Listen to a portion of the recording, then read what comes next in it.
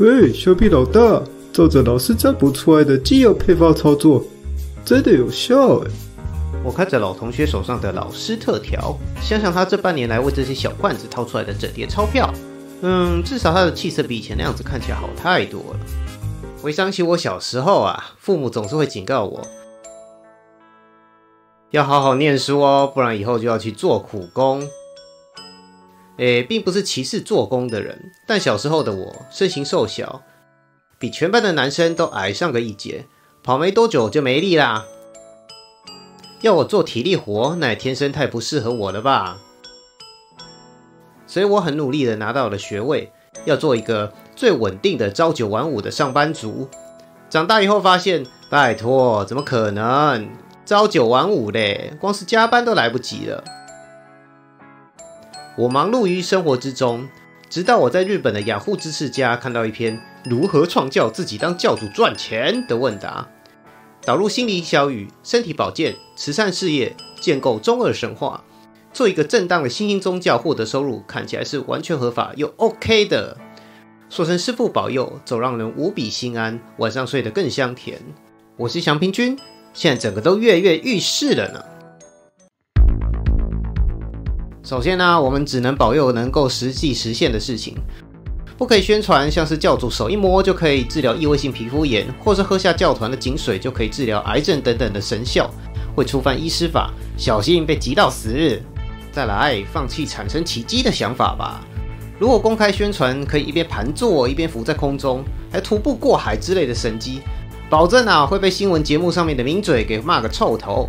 会支持的大概也只有某些超自然学者吧。现在已经是21世纪啦，民众不会像古代人一样好骗。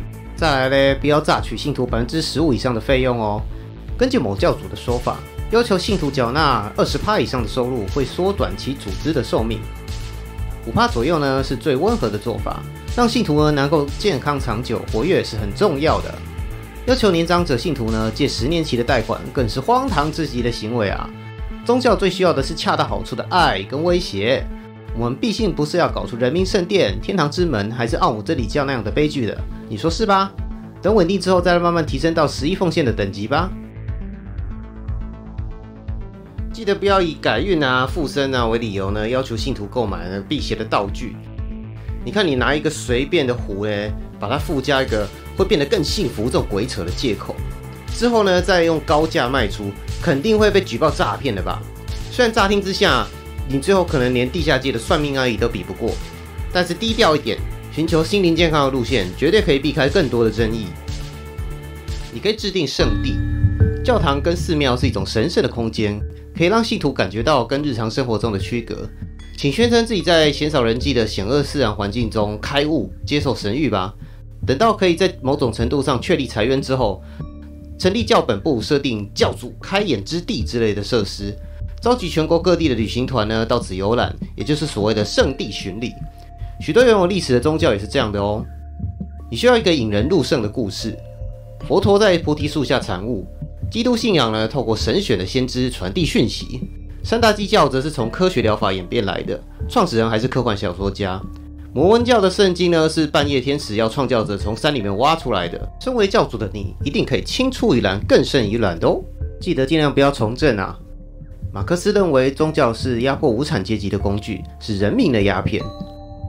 从政呢会让事情变得更复杂，例如你的对手政党会来窃听，会来爆料媒体，你也有可能被执政者进行迫害。你可以多角化经营，如果有余力呢，请也同时经营爱情宾馆、餐饮店跟不动产吧。许多在全国设立据点的大型宗教呢有这么做哦。当然原文是在日本啦，台湾的话投资不动产应该是最大宗的吧。